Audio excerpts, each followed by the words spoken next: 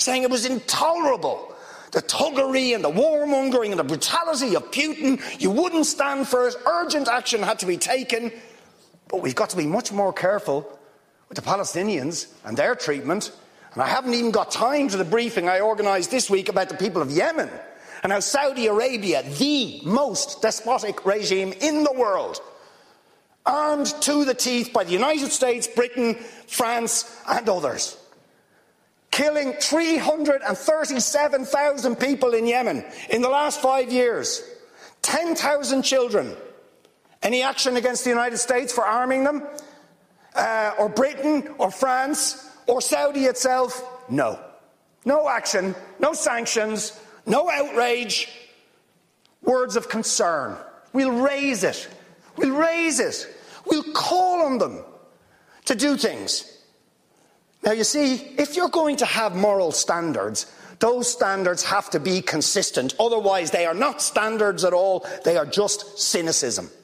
And of course, we all know the reason that the standards are not consistent is because to call out the apartheid state of Israel would be to run foul of the concerns of certain states that are now presenting themselves as defenders of democracy and so on, such as the United States, the UK, Germany and other powers, whose relationship with Israel, supporting it and backing it, means that the European Union's moral credentials are bankrupted and that they are not willing to take the action.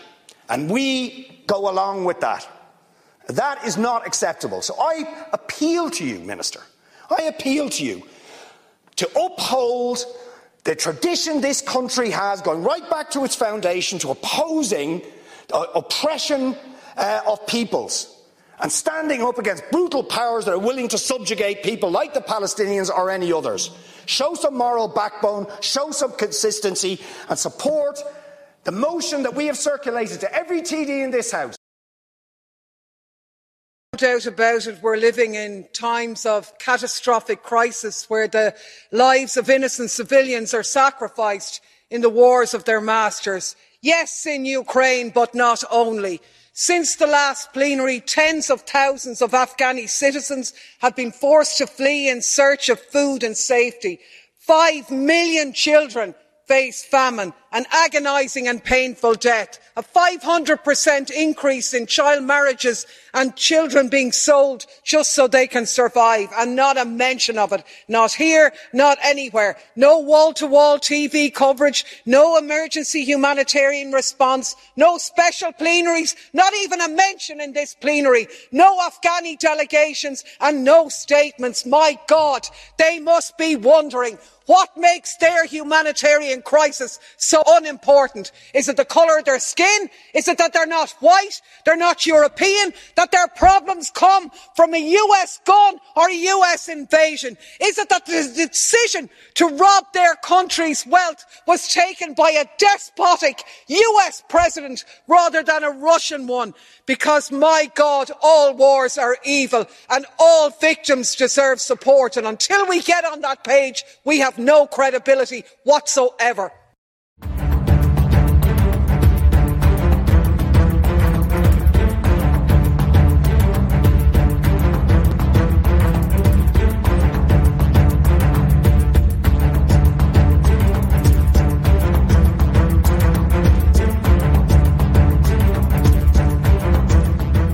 Welcome to the Daily Wrap-Up, a concise show dedicated to bringing you the most relevant independent news as we see it from the last 24 hours. Thursday, March 10th, 2022. Thank you for joining me today. Clary Daly, you just saw speaking right there, and you know what? You're damn right. Everything she said there was so exactly correct, and it's amazing that people will... I don't even understand how that's possible to be ignored. Right. And it doesn't have to, and this is the absurd part of where we are in this clownish discussion today, that it doesn't have to mean that that's the only part of this or only one side is correct and so on. It's a little bit insulting that we even have to play this game, and it shows you how willfully dishonest these people are being. It's infuriating. The lives of the Afghani people or the Palestinian people or the Syrian people or the Iraqi people or the Bolivian people or the Yemeni people or an endless string that I could keep going on, they matter too, don't they? not just the one type of person we want to point at in the moment and pretend like that's not being racist while they pretend they're fighting racism, or on and on and on. It's infuriating. Today, we're going to go through some more information around this to start, but it's going to be a shorter show because I'm only going to focus primarily today on the new UK data that came out to go over this yet again. But I'm going to try to go through quickly the parts I have today to start, which is the foreign policy that I just couldn't miss. I had to discuss these today and show you some contradictions happening in all of this. But there's so many people out there that are standing up right now and talking about this. Like Barrett, like Claire Daly, who was the other person I was just thinking of? I have his name. Mick Wallace. There's plenty of them. And interesting how most of them seem to be from the Irish Parliament, but there's a lot of people out there that are standing up and speaking out about this from all around the world. People from independent media, people from political standpoints. It's a lot. But the Western press, the corporate media will not show that. It's a willful deception to censor and remove and attack anything, anywhere that goes against the narrative, even if you think that's wrong. Even if you think that side of the narrative is incorrect, they're still stopping you from even being able to see what the other side is saying. That's incredible to me. I mean, even right now in the United States, I'm probably 20% of the time able to see what's happening on TASS or RT, any of these networks. They're openly saying we're going to go after Sputnik and these different platforms, but some of these like TASS or TAS or however you pronounce it, .com, are just not coming up anymore. And as far as I understand it, you can still access Fox and CNN and plenty of places in places around the world, like in Russia, despite the fact that they're going after BBC in different locations. It's an interesting dynamic to see here. Both sides are wrong for censoring anything. The reality, though, is to watch this side of it stand up and make this big declaration about all the things that are happening and the war crimes and the censorship. And just like she said, it is absolutely gross to watch them pretend like they care about these things while they're the ones causing them in the most. I mean, right now, let's say you care about Russia and the Ukraine situation. Let's say everything they're saying about it is true. Why does that one matter more so than Afghanistan or Iraq or Syria or Yemen or all of the rest of the places that are currently dealing with these problems? The largest, humanitarian disaster in Yemen, the crisis that's going on there, has been that way for decades. And that's not just because it's happening. It's because it's being created by the U.S. and by Saudi Arabia and by France and by the UK and allowing it to happen. As she said, where's all the outrage there? Do we not care about those people? Now, meanwhile, behind all of this, the catastrophic vaccine administration, the injection administration is still continuing. There's still the forceful efforts and the quiet laying of policy to force people down the line the next time they act like there's a problem. It's already happening. They're still pushing this through as the numbers continue to show a catastrophic decline, exactly like we told you it would. As the booster shot continues to be worse and worse, I'm just waiting for them to jump to the fourth one and start looking at only that one, as the third becomes just as problematic as the first two, because that's exactly what is happening. Now, we're going to go through all of this today and show it all to you, like we have 100 times before, and show you how catastrophically bad it has gotten. 90% of the deaths in the UK in this last week and the weeks before that in this report are on the side of the fully injected, or just injected in general. Now, you'll get a couple more data points from this that are going to shock you, or probably not surprise you, but should still be shocking. That right now, you're going to find that the over 80 category is outrageous. 90+% of the deaths in these categories are on the side of the vaccinated. And that's crazy, especially when they're claiming they're the most risk. And you'll compare that with the side of the same category, 80+, of not injected, and see that it is a fraction of the deaths. How do you even make sense of that? As well as plenty of other examples how this is completely continuing to increase in every category of the vaxxed. You're going to look from week to week, as I keep showing you, and the percentage and the risk, both majority and the percentage, continue to increase, while the percentage and the majority of the uninjected continues to decrease. I don't care how you spin that. That's the opposite of what should be happening if they're telling you the truth. We're going to go through it today. So let's jump right into it today and start off with, first of all, just where I grabbed this from Sarah Abdallah's, where I first saw this. Always continuing to point out what's really going on in regard to their lack of coverage, just in case you want to just check out her feed and take a look at some of the different things she's recently sharing. She's usually up. Her, Robert Inlakesh, and a few others are pretty much on the tap about letting you know when there's been strikes in Syria that they never want to tell you about, or when they kill civilians in these different locations and they never seem to care about it. It's important to keep up on her reports. So here, for example, March 7th, just a few days ago, Israel just casually bombed Syria, and yet no one in the civilized world ever bats an eyelash, right? Did they cause this? Did everyone start putting Syrian flags on all their accounts? Did the Western press come out in lockstep and start screaming about how we need to do something about Israel? No, not at all. Not even remotely. This is not Ukraine. Reported pictures from last night's armed lethal aerial bombardment of civilians in Damascus. No, not even, not just what? Because we think Iran might be there, you can just bomb the center of the capital of the civilian center of Damascus? Apparently so. Nobody cares. How gross it is to pretend like you care about these things while this is happening and you just ignore it. I mean, at least say that you think it's fake, right? It's not fake. My point is to pretend it, just not even address it, implies you think it probably is propaganda or something like that. At least acknowledge that it's there. Nope. Doesn't matter. Those people's lives don't matter, according to the very people that scream that you're only allowed to say certain people's lives matter, right? Showing you the reality of how ridiculous they truly are. Now, on censorship, before we get into the bulk of it, just want to give a huge shout out to Super You. What a great tweet this was today.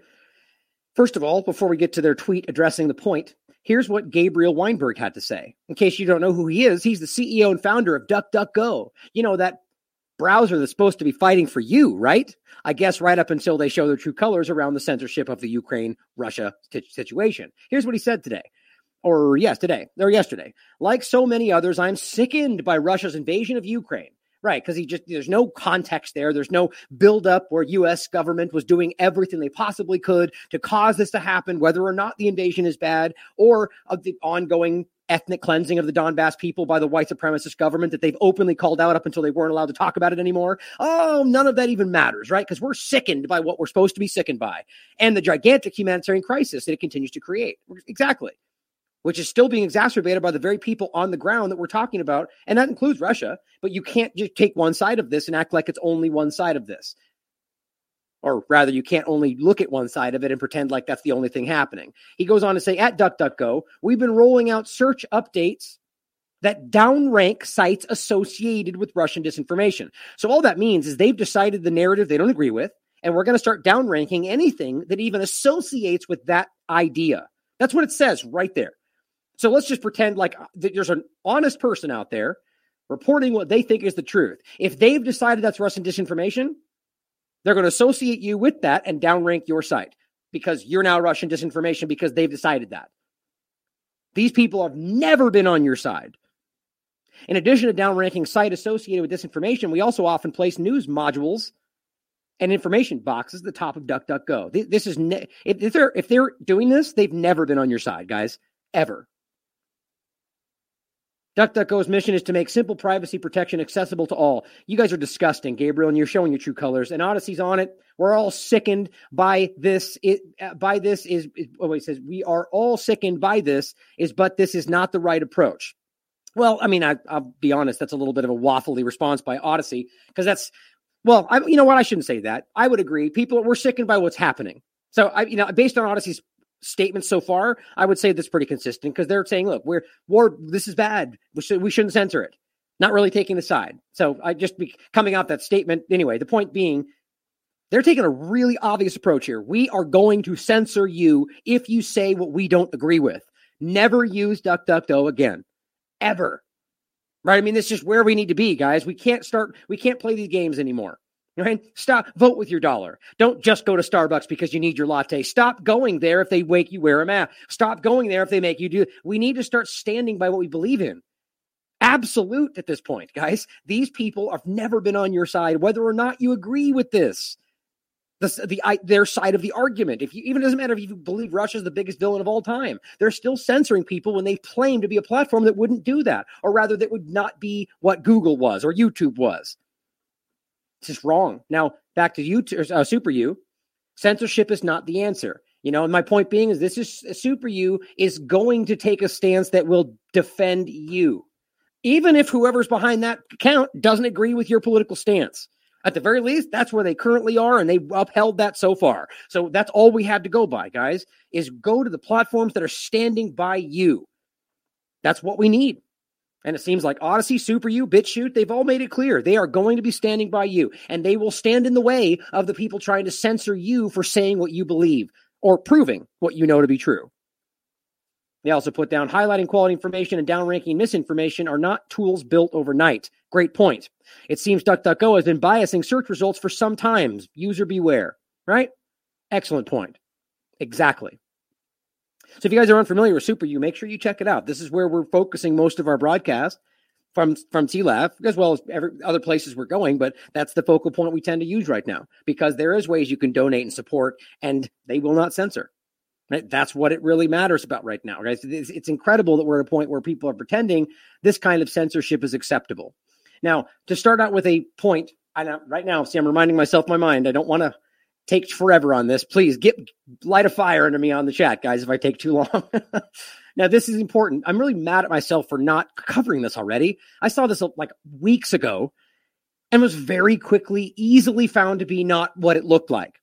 In fact, I saw this before somebody had altered the audio and lied to everybody about it and still was being framed as something it wasn't. And I just said, people are smart.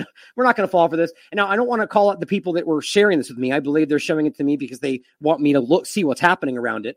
But you'll notice, first of all, that it's a picture of body bags. And okay, of course, somebody added a fake thing underneath it. It says Ukrainian Health Ministry, 57 dead. Now, my gut tells me this was not people from, the side calling out the lies around the Ukraine dynamic and faking it for their own truth. It could be. That does happen, if not just as much. People lying for their truth from both sides of the false two-party paradigm. But my gut would tell me this is put out there by people that want to frame people like me. That's just how I feel about it. I could be wrong. It could just as easily be somebody who believes exactly what I believe and faked this to sell their narrative. That happens. But there is counterintelligence happening everywhere right now. So the point is, put this out, make it look like that, get people, because that's how they view people like me. They don't believe we're doing due diligence. They don't believe we're smart enough to think past what we look at. And I know that we are. But so they put this out there and hope that we grab it, put it out there. And so, see, they're faking news in Ukraine, even though they really very obviously are doing that. And we'll touch on that next. Even if it is true, it's wrong to do it like that. Now you can hear there's English now. Look, we're going to use the at-9 people wounded in a number of locations around the country. Okay, so that's not what it was, guys. So here's the actual video. This is a video from February 4th, 2022, and I believe it was about climate change. Either way, it was a protest. These people are protesting. The language is not English. I believe it's in Vienna, I believe was the original post. Now, why is it so difficult for some people to go out there and do this kind of due diligence? Some people, I'm not talking about people that share it with me or the people in the chat, but there are people out there that will happily take this at face value from a tweet or an Instagram or a TikTok just because it looks the way it looks. What is wrong with us? Why do we do that? We need to be better than that, be better than the mainstream media. Now, on top of that, the people that would alter this, that's the problem today. From whatever side of the two-party paradigm, we know it's happening on all those sides.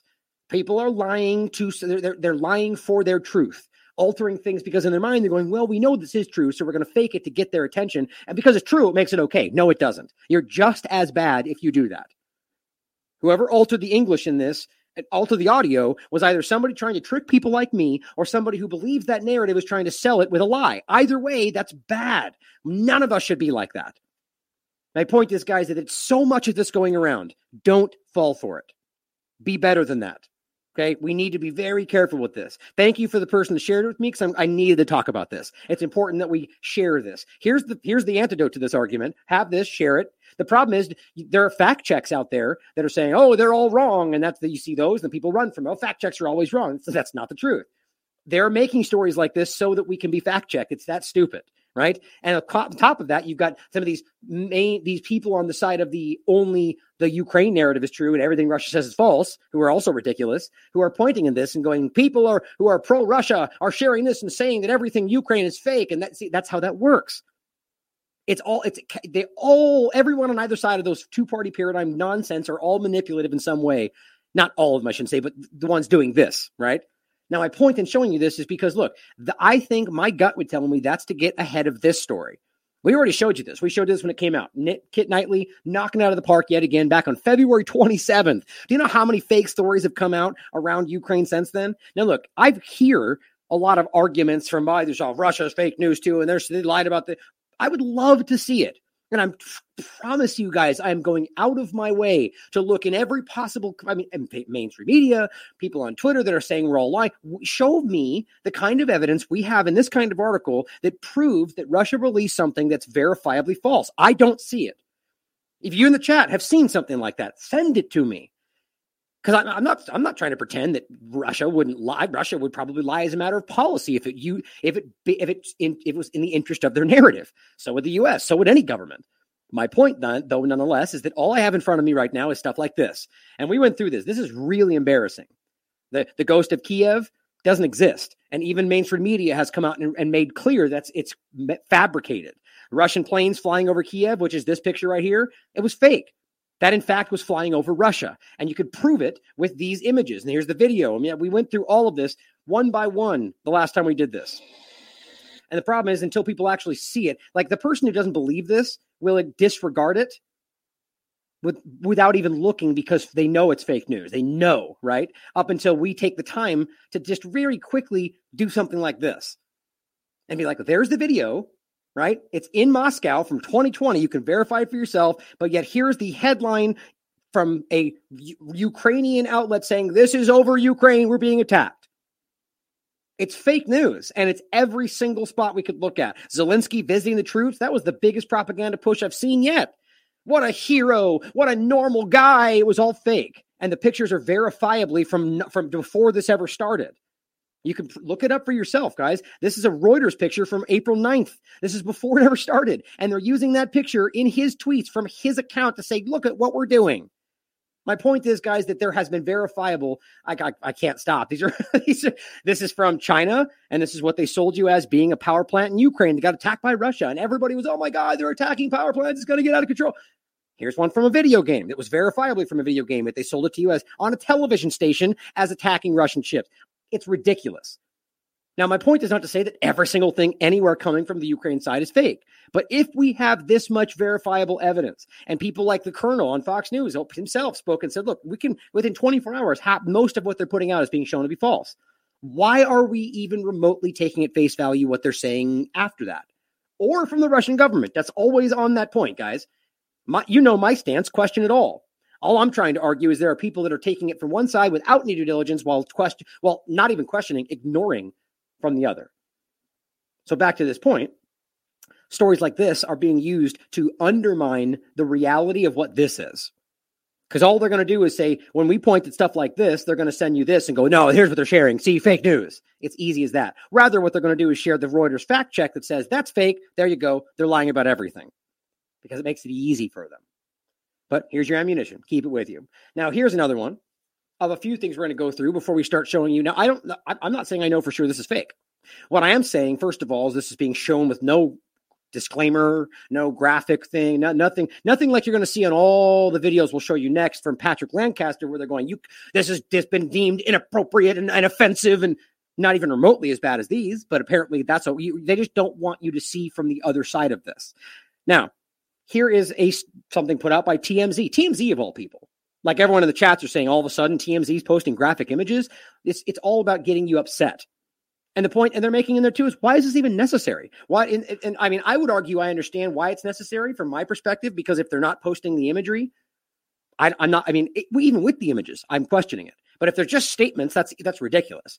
So I do understand why you would want to post this for verification, but why are you censoring only one side of it? But here's my point.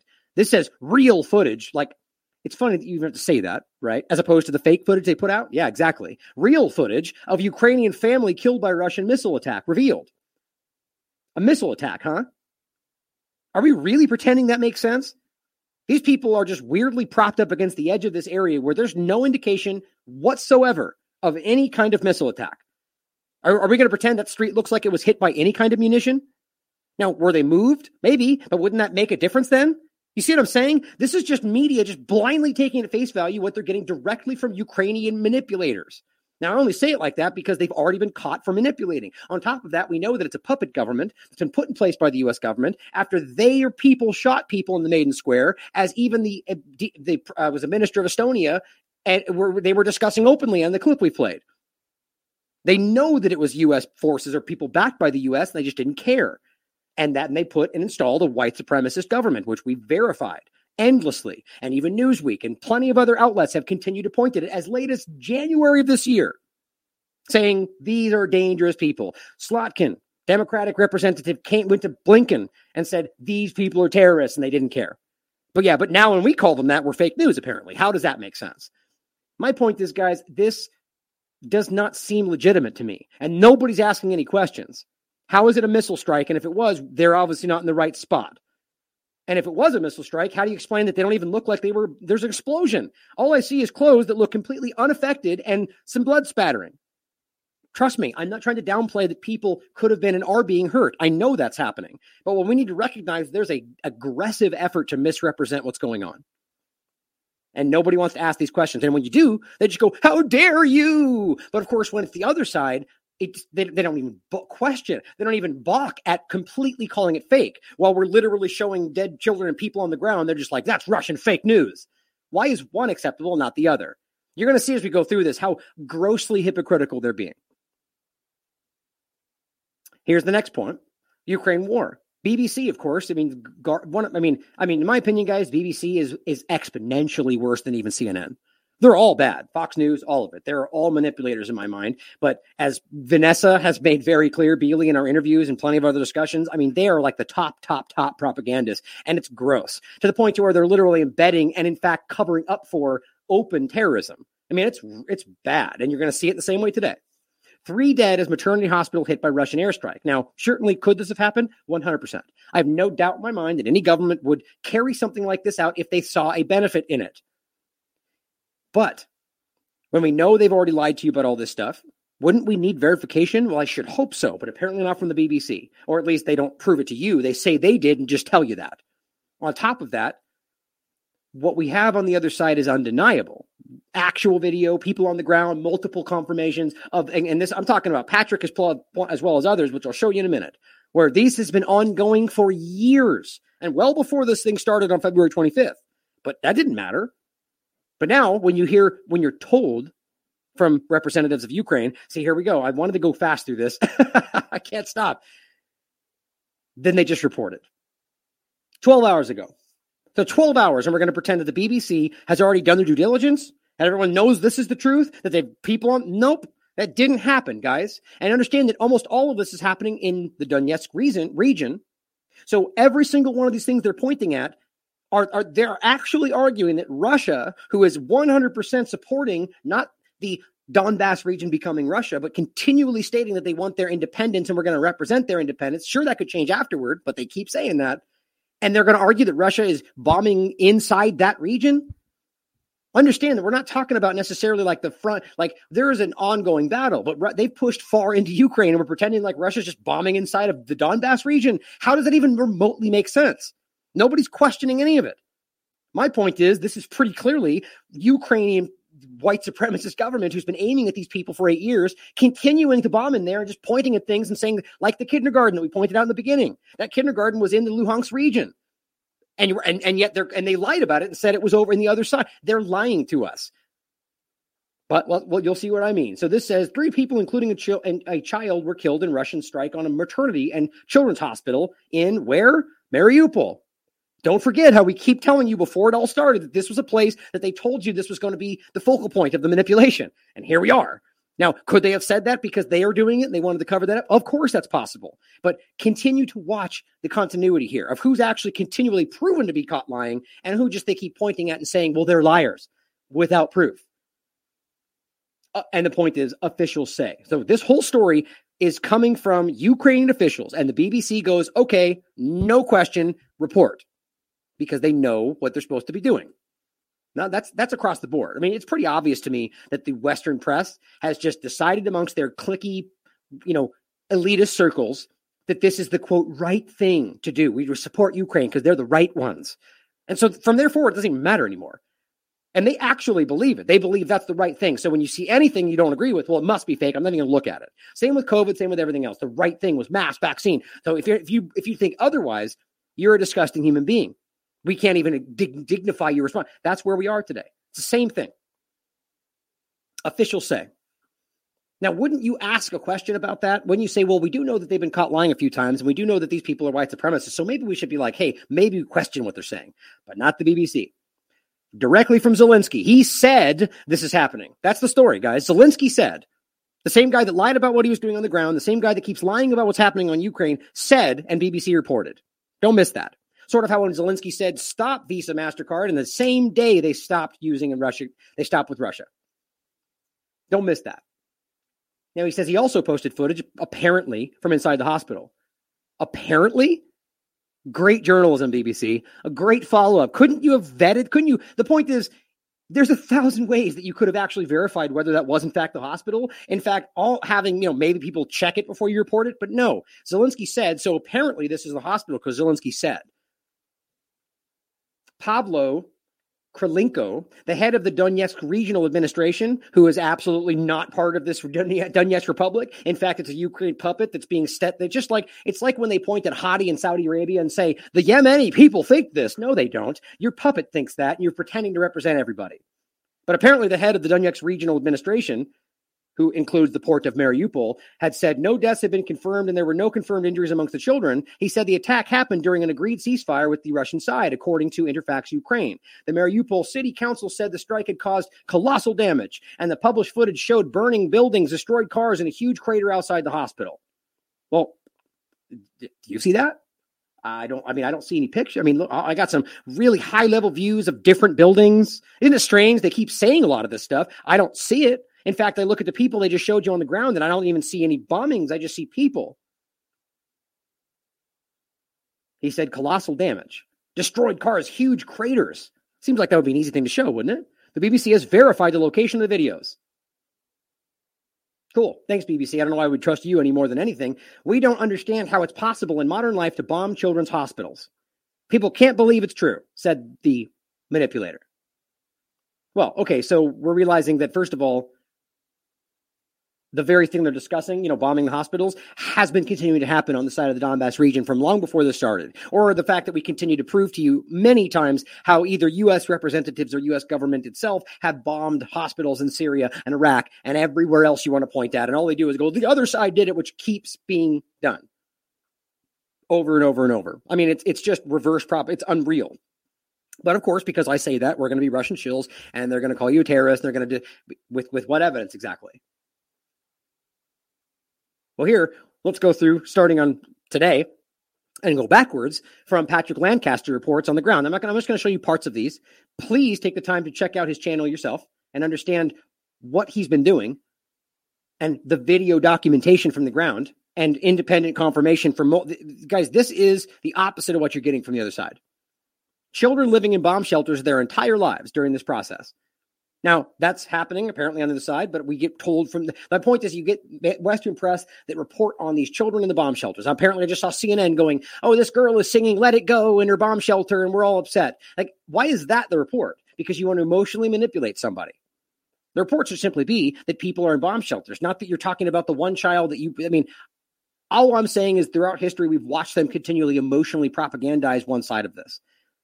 Here's Patrick just simply showing you that it's happening on the other side. Why do the Donbass people not matter?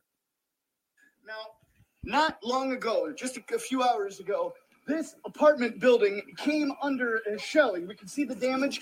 We can come a little closer. We can even see... Oh, and by the way, I didn't want to download every one of these videos, so it might be a little bit low. I apologize if the sound is a little bit low. Just turn up your volume. There's a lot of videos. I want to go through them reasonably quickly. But so first of all, what he's showing you is a residential apartment building. And he gives you the numbers. I've seen multiple people discuss this. These are easy to verify. People on the ground are speaking on the record, but you do not get this in reverse. And in fact, what we're talking about is the same. What they're pointing at, what they're claiming, is a place that was inside the Donetsk region. I still find it absolutely absurd to pretend that that's happening. And what's their argument here? That Russia just decided to attack this Donbass region? That the entire premise of what they're doing? It makes no sense at all. At the very least, you should try to just make up some kind of a narrative. You can't just continue to be like Putin, bad guy, maniac, which is what they're doing. That's all they have. And literally proving by his own actions that's the opposite. He's calculating. You could call him a villain. In fact, I find every government to be in that category, but he is far more calculating than they give him credit for. In fact, he's he's clearly better at this game than they are because they continue to get exposed. Doesn't mean good or bad. It just simply means that they are continuing to play this game in a way that shows who is, I mean, I guess I would argue exposes one side of the manipulation a hell of a lot more than the other. Fair way to put it. The amount of debris that fell off of this apartment building. We can hear a dog barking inside. It's clear that there are people that live here.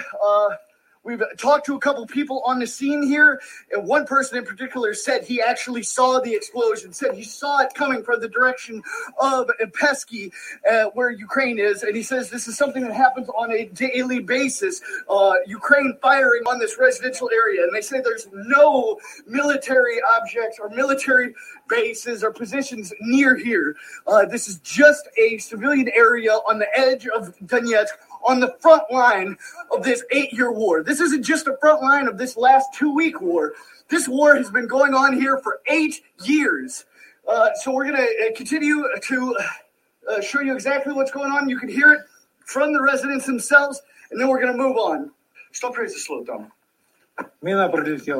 So I recommend you go through here and listen to what these people have to say. I mean, you can continue to feel free to call them whatever you want.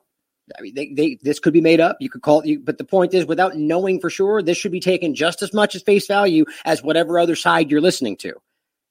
And in fact, you'll find quite quickly that there's an endless stream of these coming from not just Patrick Lancaster, and all you really get on the other side is a couple of specific people, images, and statements from Western press. There's really not much more, but I just am actually baffled today how clearly coordinated this all is. But go through and watch and see that these people are continuing to tell you that their homes are being attacked. This has never stopped, that these are just regular people suffering through what's happening, and these people's lives apparently aren't as important.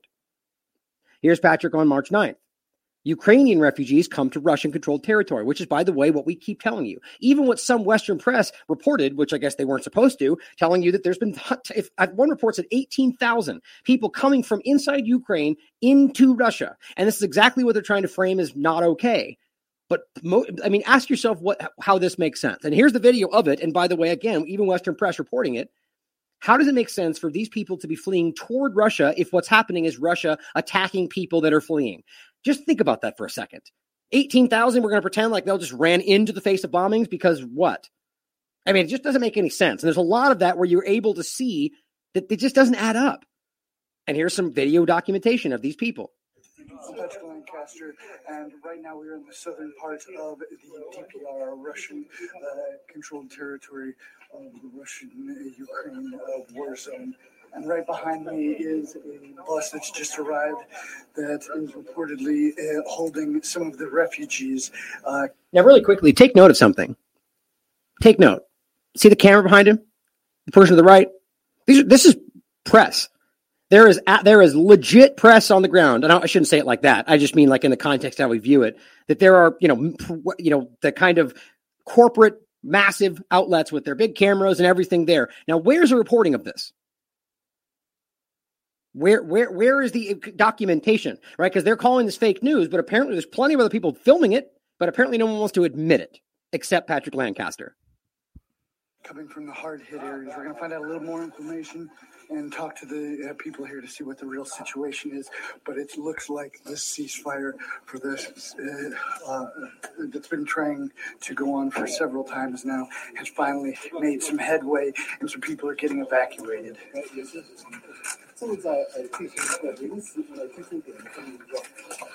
Now, I wanted to take note of something really quickly. That image right there.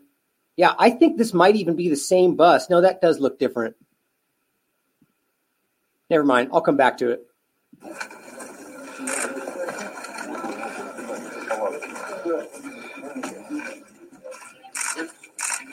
Right. So here are Russian paramedics going in saying, are there any wounded? Right. I mean, you could argue all day that this is staged, and that certainly could be possible. But just recognize what a contradiction this is to what they say is happening.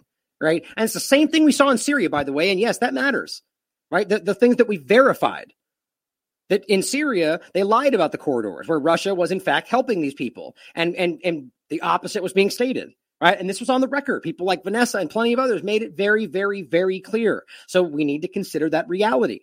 that they lied about it in Syria. Why wouldn't they be lying about it here? And here is some documentation of them helping people that are coming from Ukraine. Just doesn't add up.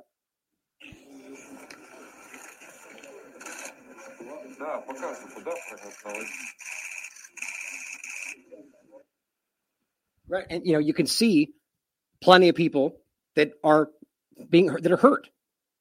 And remember, don't forget, we already have the report of the people that were trying to flee, who dropped their arms and ran to the Russian side, not because they were overrun, but because they wanted to side with the Russians, and the Ukrainian military shot them in the back, or tried to. That was reported by Western press. Like, none of this adds up with the way they're trying to frame this. But it seems pretty clear that these people are bad. I mean, we know that, by the way, that they are very clear white supremacist extremists that have been funded and armed by the CIA since 2014. In fact, they created the situation. They've admitted that. They've been openly stating they're planning for an insurgency. That was on foreign policy. That was written by a CIA guy. Like, they're telling you this is happening.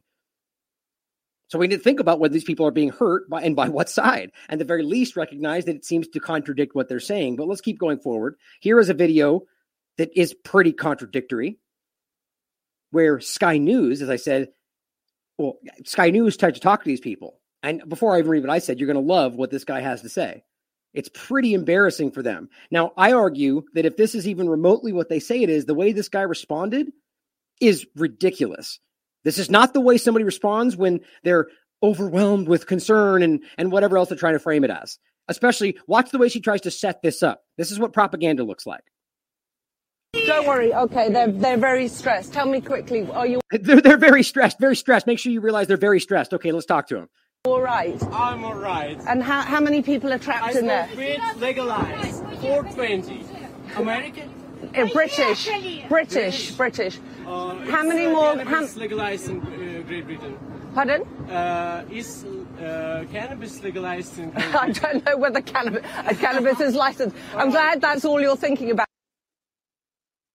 How embarrassing, right? Way to try to not recover that ridiculous interview. Like, they're very stressed. Let's look at them being very stressed. And he's just like, 420, right? American. Like, it's just, that's not, I mean, look, let's just being objective. That could be one guy that just happens to be totally okay with war and he's not stressed out at all. But it does not give the picture that they keep stressing it does. And you know what that looks like? An impromptu actual interview, as opposed to the ones where it's clearly cultivated and it's off to the side. And they got one guy, and we know how they manipulate those things. We know, we've seen the images from every conflict we've ever seen, from the U.S. government to the UK before that, or however, Britain, however you want to look at it, they know how to manipulate what you see. It is called war propaganda, and all sides do it.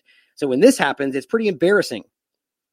It clearly, as I said, shows they are very stressed. Way to try to set up that narrative. Now here is Patrick Lancaster speaking with one of these Ukrainian refugees, and he's recounting his moments of the Russian special forces saving him. Again, doesn't mean you should take this face value. Question it like everything else. But just recognize that nobody in the Western press is even trying to let you see what's being stated on the other side. Where are you from? I'm from Mariupol. He's from Mariupol. And how long have you been here? Oh, here. Let me do this in case it might be too low for some of you. Let me get the subtitles real quick.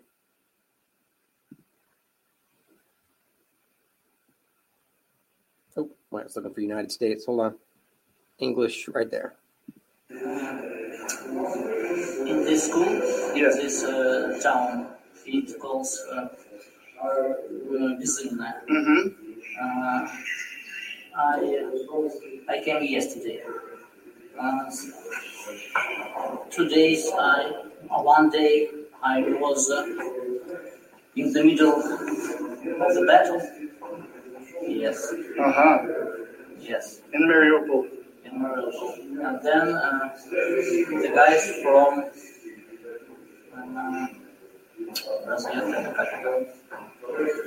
reconnaissance. Reconnaissance soldiers. Yes. They take me. I was going home from my parents to my family. My family and parents are right now in the Mariupol, and I don't know what's going on with them. Okay, so you're saying I was walking on the street. and the battle starts in front of me. The bullets was. So the reconnaissance soldiers saved you, or yeah, we can say that. Yeah. Okay. They saved me, but they thought that I'm the Ukrainian soldier. And for days I was under investigation. Right. So this is a really important point. The way that they're framing the Russian maniacs with no regard for human life, are we really going to pretend that it makes sense for them to, if they regarded him as a Ukrainian soldier, that they would make sure he wasn't? And then when they found out he wasn't, they let him go, as opposed to bombing him indiscriminately because he's a civilian in Ukraine. Who cares, right? I mean, it's so childish the way they're trying to frame it, especially as we know the U.S. government has acted in far worse manner in every other field of war they've ever been in. But here we are watching the Russian, if you're, and please question this like everything else, watching the understanding that they are treating these people under the laws or the rules of war.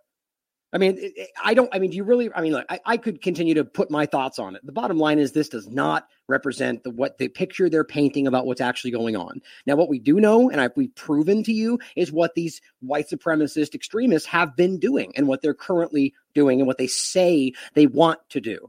I don't know why that doesn't matter. They're on the record saying they want to do this stuff, but we're like, nope, force those people back under their control because freedom.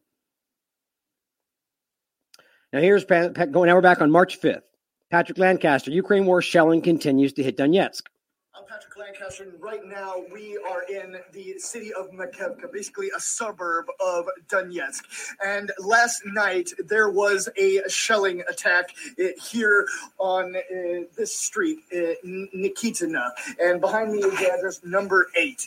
And it said that the shell exploded here and shrapnel went through their home. This piece of shrapnel was one of them that went into their kitchen. Now, the point, guys, is this is not like the argument they're making. This is the logic would be like saying that this was bombed by Russia. How does that even remotely make sense? Sure, you could argue like a wayward shell or rocket, but it doesn't make any logical sense to argue that they're when the front line is far from this, that they would be bombing these places. This is Ukrainian shelling intentionally aiming at civilian locations. It's not hard to point out, and it's been happening for 8 years.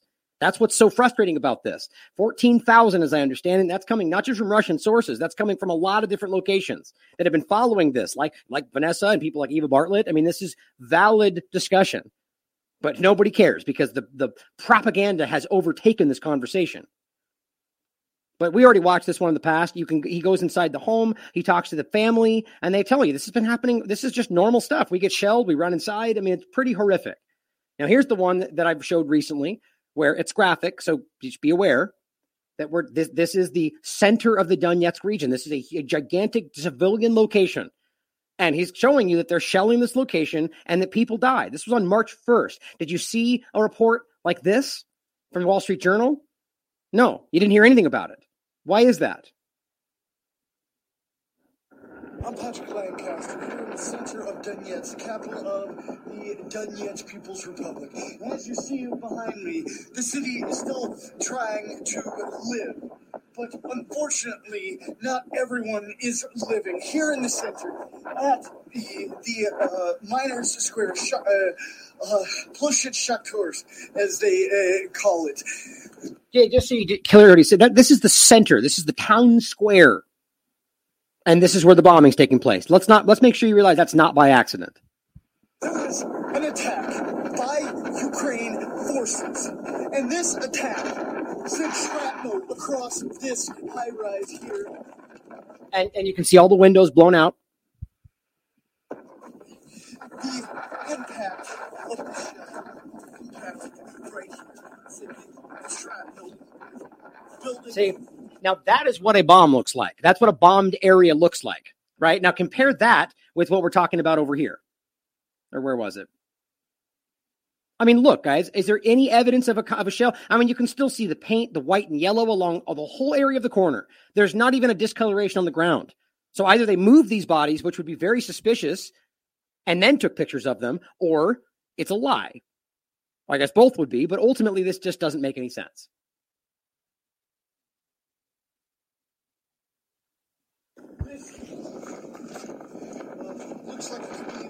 scout bus. It's unclear, a van or what it is. And through that, and killing these two civilians here. Ukraine doesn't. It's the second day in a row. Now, it does look to me, if I had to make an assumption, that these were moved off the street. Like the way that looks, like just to be very honest about that. I mean, but see, this is different. We're not talking about some crime scene kind of images they're throwing at you right here.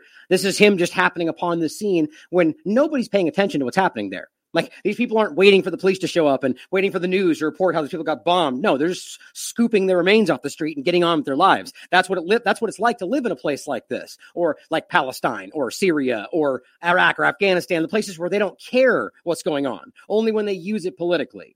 That's what the horrific reality of these people's lives. Here is March 1st. Artillery hits apartment building in the center of Donetsk. I'm Patrick Lancaster. Right now, we are in the center of Donetsk, the capital of the anti-Ukraine government, Donetsk People's Republic. And right behind me, you see the building number 21 Panfilova, here in the center of Donetsk. And just less than 2 hours ago, shells came raining down on this residential area from Ukraine-controlled territory. We see these two cars here that were destroyed by the shelling, and the shrapnel flew across this apartment building, which had many people in it. The people are inside hiding now because they're afraid Ukraine is going to launch more shells on this apartment building. We're right next door to one of the hospitals here in the center of Donetsk. You see, none of this makes it out.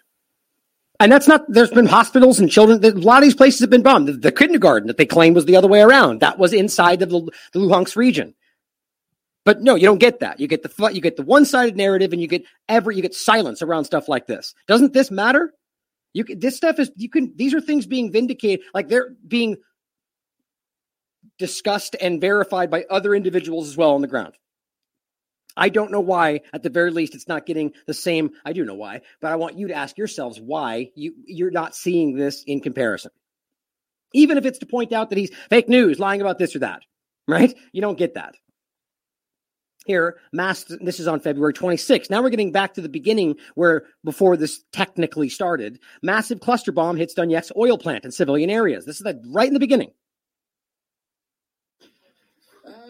Somebody's saying, by the way, that he sounds anxious. Well, yeah, I mean, he's in the middle of a war zone, right? 2 hours ago, these things had just fallen. I would argue and you could tell this guy gets pretty pumped up. I mean, there are, by the way, you could see there's videos down here of the one I was just watching right here. And this one, these Grad missiles fall like right as he's reporting. I mean, this guy's, I'm sure he's had some pretty close calls. But, as always, for all we know, this could be completely fake. I don't know why we wouldn't ask that about anything we're looking at. But until we know that, we should consider all of it from all sides. But that's not what's happening, which, as you know, that's my point today. Now we've moved on to the Kharovsky district of Donetsk, and we're told that a Ukrainian Tochka U might have come down in this yard of this home. So we're going to have a look. That is a big rocket. And this is the Tochka U, which started manufacturing in Можно? Пожалуйста. Wow. I've never quite seen one of these up close.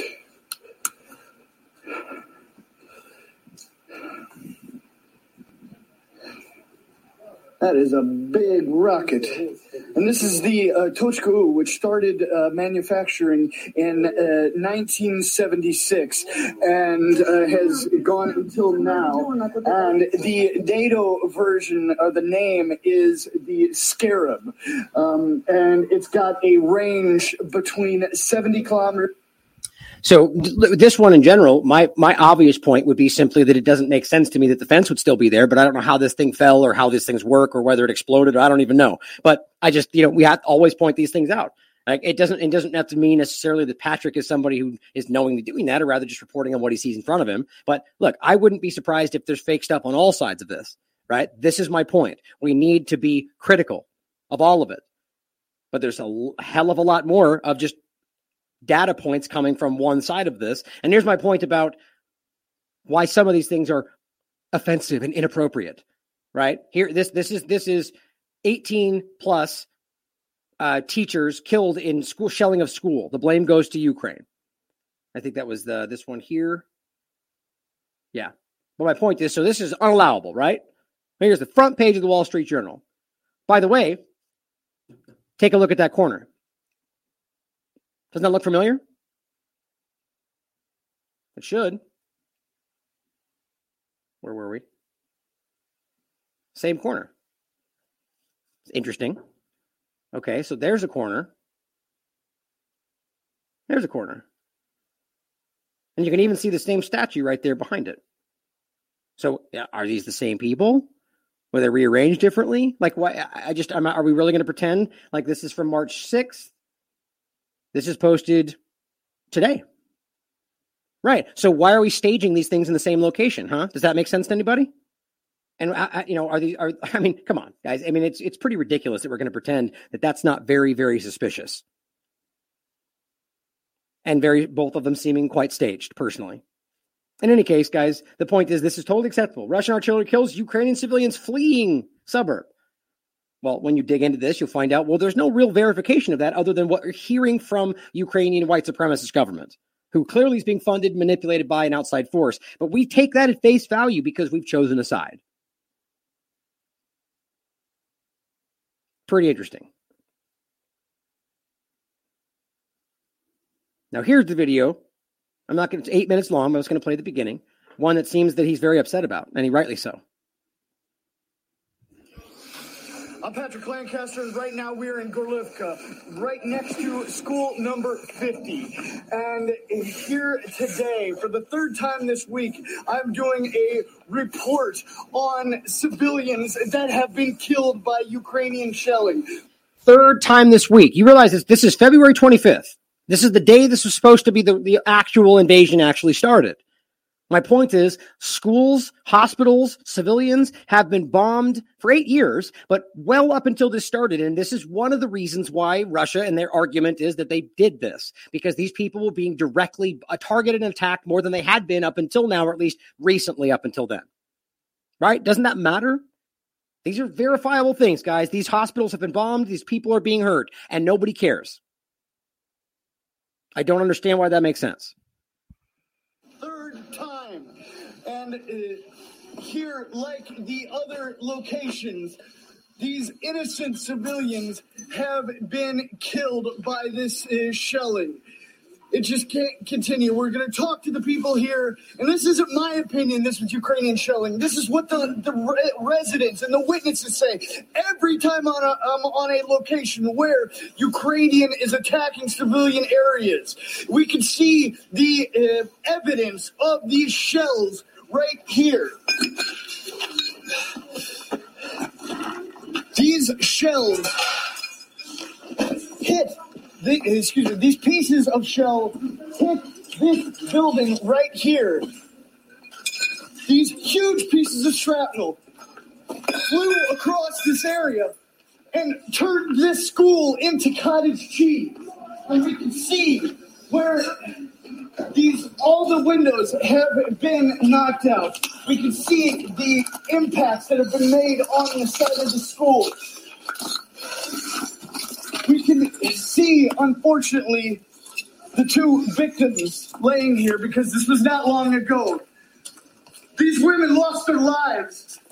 This is a school. 2 teachers killed. Now, it looks like someone in the chat is saying that the children's hospital was debunked. If you follow up with something, if you got something, give it to the mod to put a link in the chat or something. We can check it out. I'm assuming we're talking about the discussion of today about the maternity hospital. I mean, I'm curious to see what people are saying about it, because for my opinion, I don't find this to be a valid argument for multiple reasons, especially because it's coming from officials, and that's all from a white supremacist government that's being funded by the U.S. government that's been lying repeatedly, as well as the fact that this is something that, what was the other thing in here, the location in general. That I don't understand why it makes sense that this we bombed in the Donbass region, right? Well, let me know in the chat, by the way.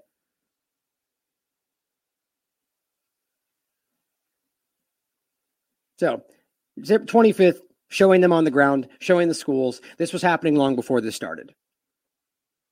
Now here was the 21st, right? So 4 days before Putin would be, created, invaded after no reason whatsoever, how they try to frame it, right? But before that, here's Ukrainian shelling 2 schools in Donetsk, two different places. We already played this for you. The point is you can see the windows, you can see this discussion, and you can see them speaking to people on the ground, discussing this. He gives you the numbers of the places on the locations on the ground. Doesn't matter, guys. Nobody cares about this. Nobody cares that it's been ongoing, that these people have been suffering, that the entities on the side of the Ukrainian government have been openly saying they want to kill these people, have been openly hacking them. I mean, they're not secret about this. We've read to you what they say about what they want to do around the world, and especially in the Donbass region. And why that doesn't matter is beyond me. Here he is back on February 21st. Ukraine shells 2 schools in Donetsk region. These are different videos, guys. These are continuing. Here's back to February 21st. Ukraine mortar attack kills civilian. Oh, I see what he's doing. 18 plus is like, it's graphic. There's a graphic warning on this one. Civilians being killed waiting for a bus in Donetsk. Think about that, guys. I don't need to show it more graphic. I believe this one's quite graphic. Here's his account if you want to check it out. Please follow. He puts them up every single day. Children living in bomb shelters their entire lives. Now, the point is that this is being disregarded because whatever it is, they say fake news because it says a certain thing we don't agree with. But this is happening all across the board, and it's gotten irrational. It's gotten, in fact, overtly racist and hypocritical. Here is Vancouver Russian community vandalized with blue and yellow paint. Right? Can you imagine if this was in reverse? You'd see it all across every platform. They would call it, oh my God, they're attacking the Ukrainians and the Russian bad guys. Well, what about the Russian people? Do that not matter? Well, Russia bad no matter what, apparently, right now. That's why we're isolating them. Oh, just the government? Nope. Every single person in Russia, because they all suck, right? That's what they're telling you. All of them bad, except Putin says we're fighting for the Russian people as we attack them and remove their paying platforms and kick them out of their sports and remove them and fire them from IKEA and from every other business we're kicking out of them. But we're all fighting for you. Right? How childish they are utterly ridiculous. This should matter, regardless of what side it is. Right? Oh, you see, oh my God, they put a swastika on this or that, and everyone's everything everywhere. And, sometimes you can prove that these things have been done by the very people trying to create the fervor. That's happened and been proven to be so. Why doesn't it matter that we're looking at this and this is considered a hate crime? But right now, nobody would talk about this. Right? Nobody's going to, even when you read the article, it's done from a different point. This is the exact thing that they would lose their minds about if it was in reverse. This is absolutely insane. A hospital in Munich, Germany right now is openly saying from now on, they won't even treat Russians or Belarusian citizens. Do you know why this isn't surprising? Because it's exactly what they were doing with the vaxxed and unvaxxed manipulation. These people are still in the psychosis lockstep of this kind of mania. Are you really going to tell me it's not about the people when you're literally saying we're not going to treat Russian people? Are they the government? It doesn't even matter anymore. This has gone off the rails. They have lost control of this extremist mentality they've pushed on people. And I think that's what they wanted. Are you really going to pretend that it's okay to not treat people who are hurt just because of their nationality? Isn't that literally what you claim you're fighting? It's because they don't fight. They don't care about any of this. They pretend to fight for the things that you think you care about because they want to emotionally manipulate you. You shouldn't be okay with this, no matter what you believe. This is disgusting. This is inhuman. Here's the article directly from a main outlet in Germany. Shocking statement on the Ukraine war. Itrus Clinic refuses treatment for Russians and Belarusians. Average people. These people need to be held accountable. This is disgusting. Here's Biden. Today's inflation report is a reminder that Americans' budgets are being stretched by price increases and families are starting to feel the impacts of Putin's price hike. This is how stupid they think we are. This is how childish they think. They treat you like you're a 3-year-old. Oh, is it Putin's price hike? Just because we call it Putin? Everything's Putin's thing, right? Now it's Putin's bad this, Putin's that, Putin's the bad weather. It's Putin's bad weather, right? It's whatever we can just, he did it somehow. Fake news. Putin's price hike. Right. Not that we've destroyed our economy and that we've watched this inflation continue long before this started, or the gas prices long before this started, but it's just Putin's price hike. Whatever you can throw at his feet to say, bad guy. Just like you did with Trump, just like you do with anything you want to use because you're dishonest. But he says, I'm fighting to bring down the everyday prices that we created while calling it Putin's price hike. Childish. Here's breaking news. Propelled by surging costs for gas, food, and housing, consumer inflation jumped 7.9% over the past year. Oh, you mean in the last couple of weeks? No, the last year. The sharpest spike since 1982. But it's all Putin's fault, right? Just keep blaming Putin because that's the easy thing to do. Because you know that your partisan maniacs will side with you and shout down anybody that says anything different because you're a liar, fake news, you're dangerous to our democracy. Or they just only want to side with their narrative because it makes them feel good. Are we really going to pretend that the gas prices that even Putin admitted, I keep saying that, even Biden admitted have only gone up 75 cents during this process, but have risen the other $2 since this is long before this started, or that inflation has ruined these things are destroying your life and your dollar, your spendability of that dollar because of the actions of your government. Period. It's just obvious. And if you think otherwise, you're lying to yourself for political reasons. Now, here are some comments I want to, before we finish this into the COVID-19, some comments from Washington Post, an article that says NATO and the U.S., and here's, by the way, another example of why what Putin was arguing from the NATO discussion was a valid point, regardless if that was actually why he did it. He has been continuing to say that every step closer with NATO is a red line, and all they do is keep pushing closer and acting like when he responds to that red line crossing that they did, that he's the one taking action. It's exactly what they do everywhere else. Doesn't matter what happens. The moment that the Yemenis fight back, oh, they're the ones. Every time. Even though Saudi Arabia violated ceasefire for ceasefire and the UN pointed it out, the moment that they step forward or they don't pull back, oh, they're violating it. It's all them. Every single time in Yemen they do that, the Saudis have stepped in and taken more land during ceasefire, just like they're claiming Russia's doing. And every time they ignore it. This says NATO and U.S. see darker days ahead in Ukraine. Of course, they continue to say we rule out the no-fly zone, but it's exactly what they said in Syria and other places up until they did the no-fly zone, right? And they do this game every time. Act like we're reluctant heroes. We don't want to do it, but we will if we have to. That's ridiculous. In my mind, they can't wait to do this, to drive these actions. They're just probably waiting until they can frame it just right. So it's humanitarian. We have to do it for everybody, even though that's going to be a red line that will be crossed yet again like all their others. But here's what they say. 2 points I want to make clear. Stoltenberg and NATO said NATO was taking steps to reinforce its eastern flank and would now work more closely with Finland and Sweden, which are not NATO members. And there you go. Exactly what Putin has continued to say is happening and continued to say was a red line, and they don't care. But now they're pointing to things they created and justifying the actions that he said would be a problem. That's how they do this. Problem, reaction, solution. Now your actions are in response to what he did, but what he did was in response to that action. Oops, but they just don't report that.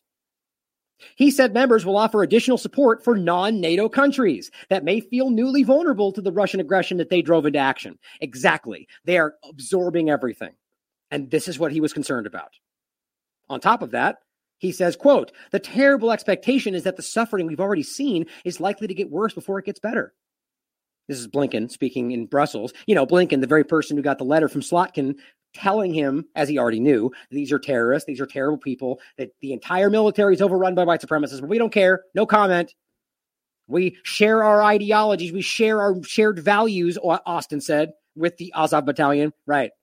Quote, when we say it's likely to get worse, it's unfortunately based on everything we know about Putin's methods. So subjectively, because Putin playbook, as we know, they treat you like you're a child. Because we know that Putin does this like his playbook we know, when it comes to seeking to subjugate another country to his will.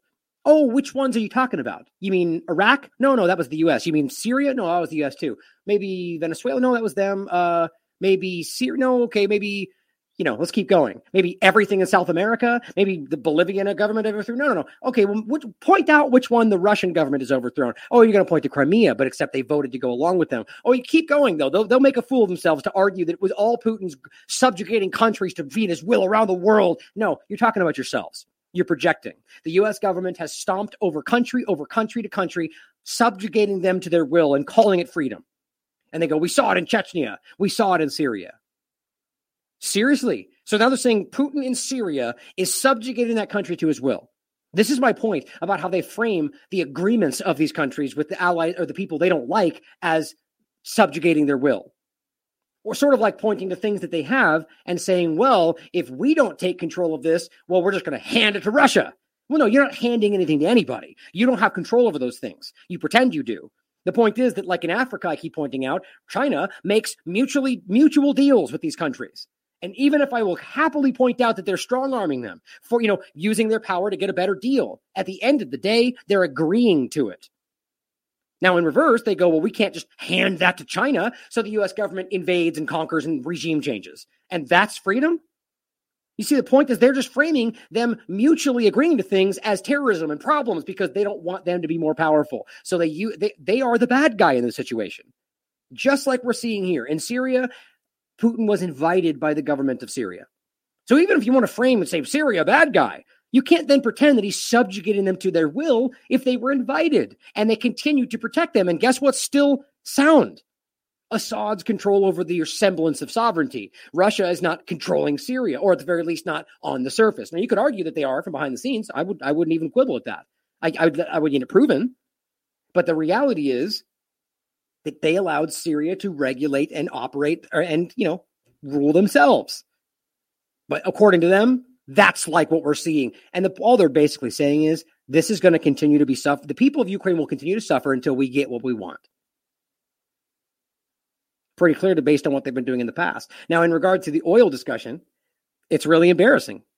U.S., as RT frames it, if you can get these to load, which I don't want to try to reload it. I'll probably lose it. It'll say can't come up. U.S. desperately turns to country it sanctioned for oil relief. Washington is seeking alternative supplies from Venezuela. If you think they care about anything, how do you make sense of that?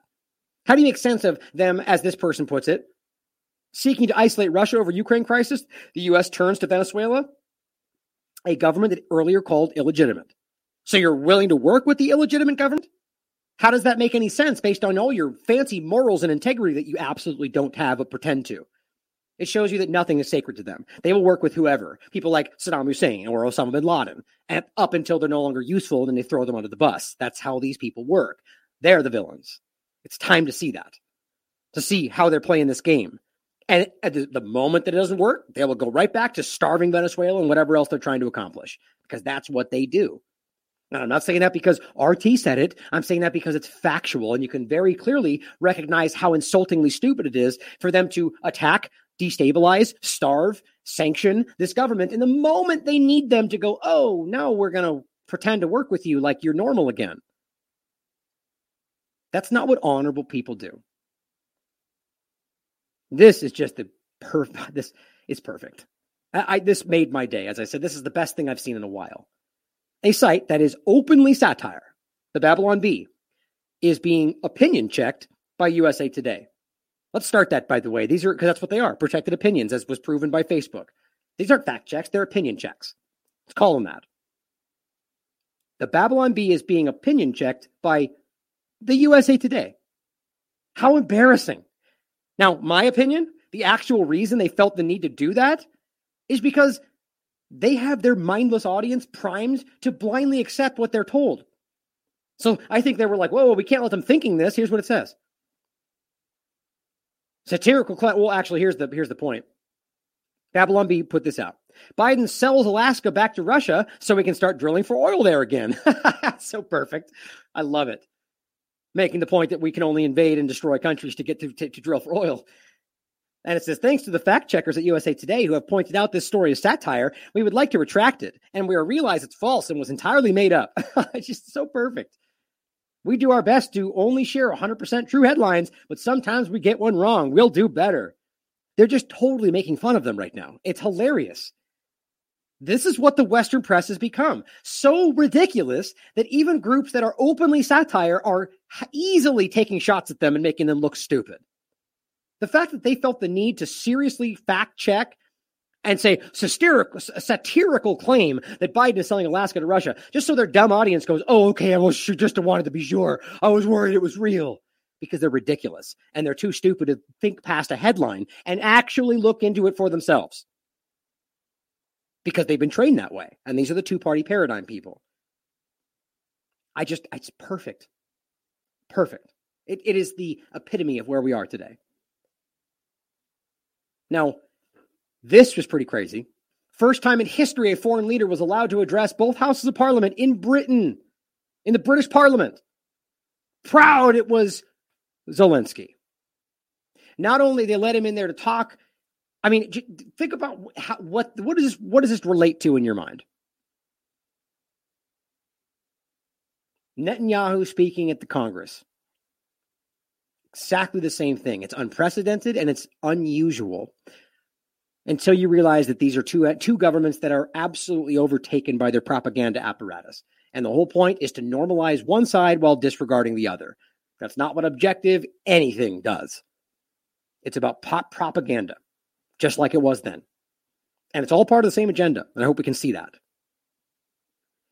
Now, Liz Truss, a leader of the conservative movement in parties in UK, is criticized, and rightly so, for backing Britons who wish to fight in Ukraine. This, guys, is a psyop.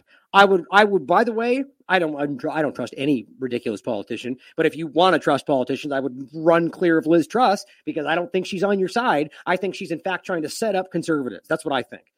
Present and former conservatives warn that anyone volunteering for combat in battled Ukraine is breaking the law. You know why? Because you are breaking the law. But of course, because it's normalized right now, we're like, yeah, go fight for them because Ukraine good. Except right up until they then go, wait a minute, all conservatives went and they're on the white supremacist side. Suddenly you're trapped. You said that can turn on that just like that on a dime because they're already setting that up. And we've talked about this a lot. We've talked about how this has been built and how it's being used and or will be used against you. It's very important to understand. Here's Whitney's incredible article about this that I highly recommend you read. Al-Qaeda, the Ukraine and the new Al-Qaeda, or as I framed it, the new Syria. Where the point is, it says Liz Truss has been criticized for saying she would bring Britons home, going to Ukraine, or would back Britons going to Ukraine to join the fight against Russians, with conservative colleagues saying this would be reckless and illegal. This is a setup, guys. I feel it. My opinion. It's pretty clear they want people to go over there to frame it the way that I think they want to frame it. Now, here's the point. Here's the Sun, UK, knowing this is against the law, framing it as an honorable thing. British lion. I'm one of the first Brits to join Ukraine. They fight like lions, and I'm proud to take on Putin with them. Right. So you're proud to help subjugate the Donbass region back under the boot of the white supremacist government. That's what's happening, right? That's what they're fighting for. They're fighting to keep the Donbass region in a place they don't want to be. It's disgusting. And these people either don't know that or don't care. Here is Newsweek. And there's a few more things I want to point out in regard to the manipulation. And this is how they're playing this game. Russia calls for Cold War-esque relations with the U.S. Now, is that what happened? Did they stand up and say, we want to go back to the Cold War? Well, that's sure as hell how all of the Western press is dishonestly framing it, as they always do. As it says, a top Russian foreign ministry official has used the Cold War as a reference point for ideal relations between Moscow and Washington, D.C. Well, that's not even remotely what happened. They're not saying this is the ideal situation, and that's so inherently dishonest from Brendan Cole, because that's what their job is, to lie in the right way to you. Alexander, the director of the North American Department of the Russian Foreign Ministry, suggested that the era beset by the hair-trigger tensions over the threat of nuclear war was what Moscow and Washington, D.C. should aspire to as the war Moscow started and Ukraine rages on. That's garbage. I'll read to you what he quotes what they say. Now, watch how stupid it is to frame it the way he did. Quote, we are open to honest and mutually respectful dialogue to the extent that the United States is ready for this. First. Whoa. Yeah, clearly they want the Cold War, right? Quote, perhaps it would be worth recalling the well-forgotten principle that happened to work during the Cold War, peaceful coexistence. He said that the values and ideals that divide us should not be imposed on each other. He said that understanding this in terms of Russia and the United States, special responsibility for the fate of the world as nuclear superpowers. Normalcy in relations between our countries will come back. That's seriously. Let me read to you again how this ridiculous fake news journalist framed what he just said. The director of the North American Department of Russian Foreign Ministry suggested that the era beset by hair-trigger tensions over the threat of nuclear war was what Moscow and Washington, D.C. should aspire to in the war that they started. I mean, this is ridiculous. They don't even care. They're not even trying anymore. In case you want to understand my perspective on it, here's what he's actually saying. That during the Cold War, we were still able to maintain peaceful coexistence. That we had values and ideals that divided us, but it shouldn't be imposed on each other. They're not saying, let's go back to the Cold War. They're saying that in that time, we were still able to do this. And clearly, that's not happening right now. They frame that as, we want to go back to the war. These are children. I mean, these are absolute mindless idiot children that are willfully misrepresenting anything in front of them because they see it as a profit or beneficial to their career. Or they're too stupid to see that they don't know what's happening. But if you're citing what he says, this is a dishonest propagandist. It says, despite saying a deliberate deterioration of relations between countries, quote, is not our tactic and not our style. So despite saying that's not even remotely what they want, he took swipes at the U.S. and repeated the Kremlin's justification for the war and its stumbling blocks for diplomats. So basically, he said what we've claimed is fake. So therefore, he's a liar and we don't trust him. How about you didn't prove any of that? How about what he's saying has been maintained from the very beginning and their actions haven't contradicted that? You just continue to say, wink, wink, nudge, nudge. They don't mean that, but they're about to break it. Just wait. It makes me sick that these are the people that are being listened to.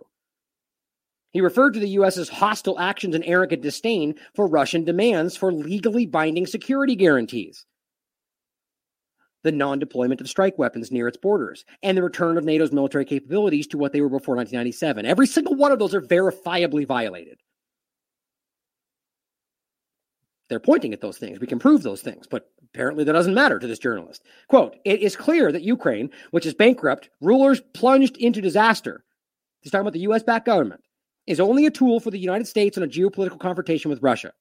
That's what Putin is saying, or rather the Russian government. Quote, Washington will need time to get used to the fact that its hegemony is in the past, and will have to reckon with the national interest of Russia, which has its own sphere of influence and responsibility.